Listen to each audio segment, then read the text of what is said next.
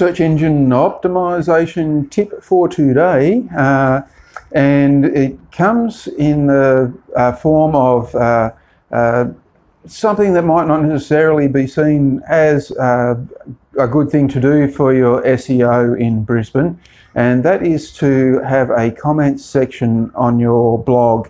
So lots of people like to have their say, and a comments section allows them to be able to do that. And then what that does is that it indicates to Google that people like to interact with your content, and that means that your content must be useful. So there's a little not so obvious tip for search engine optimization in Brisbane, and that is to have a comments section on your blog.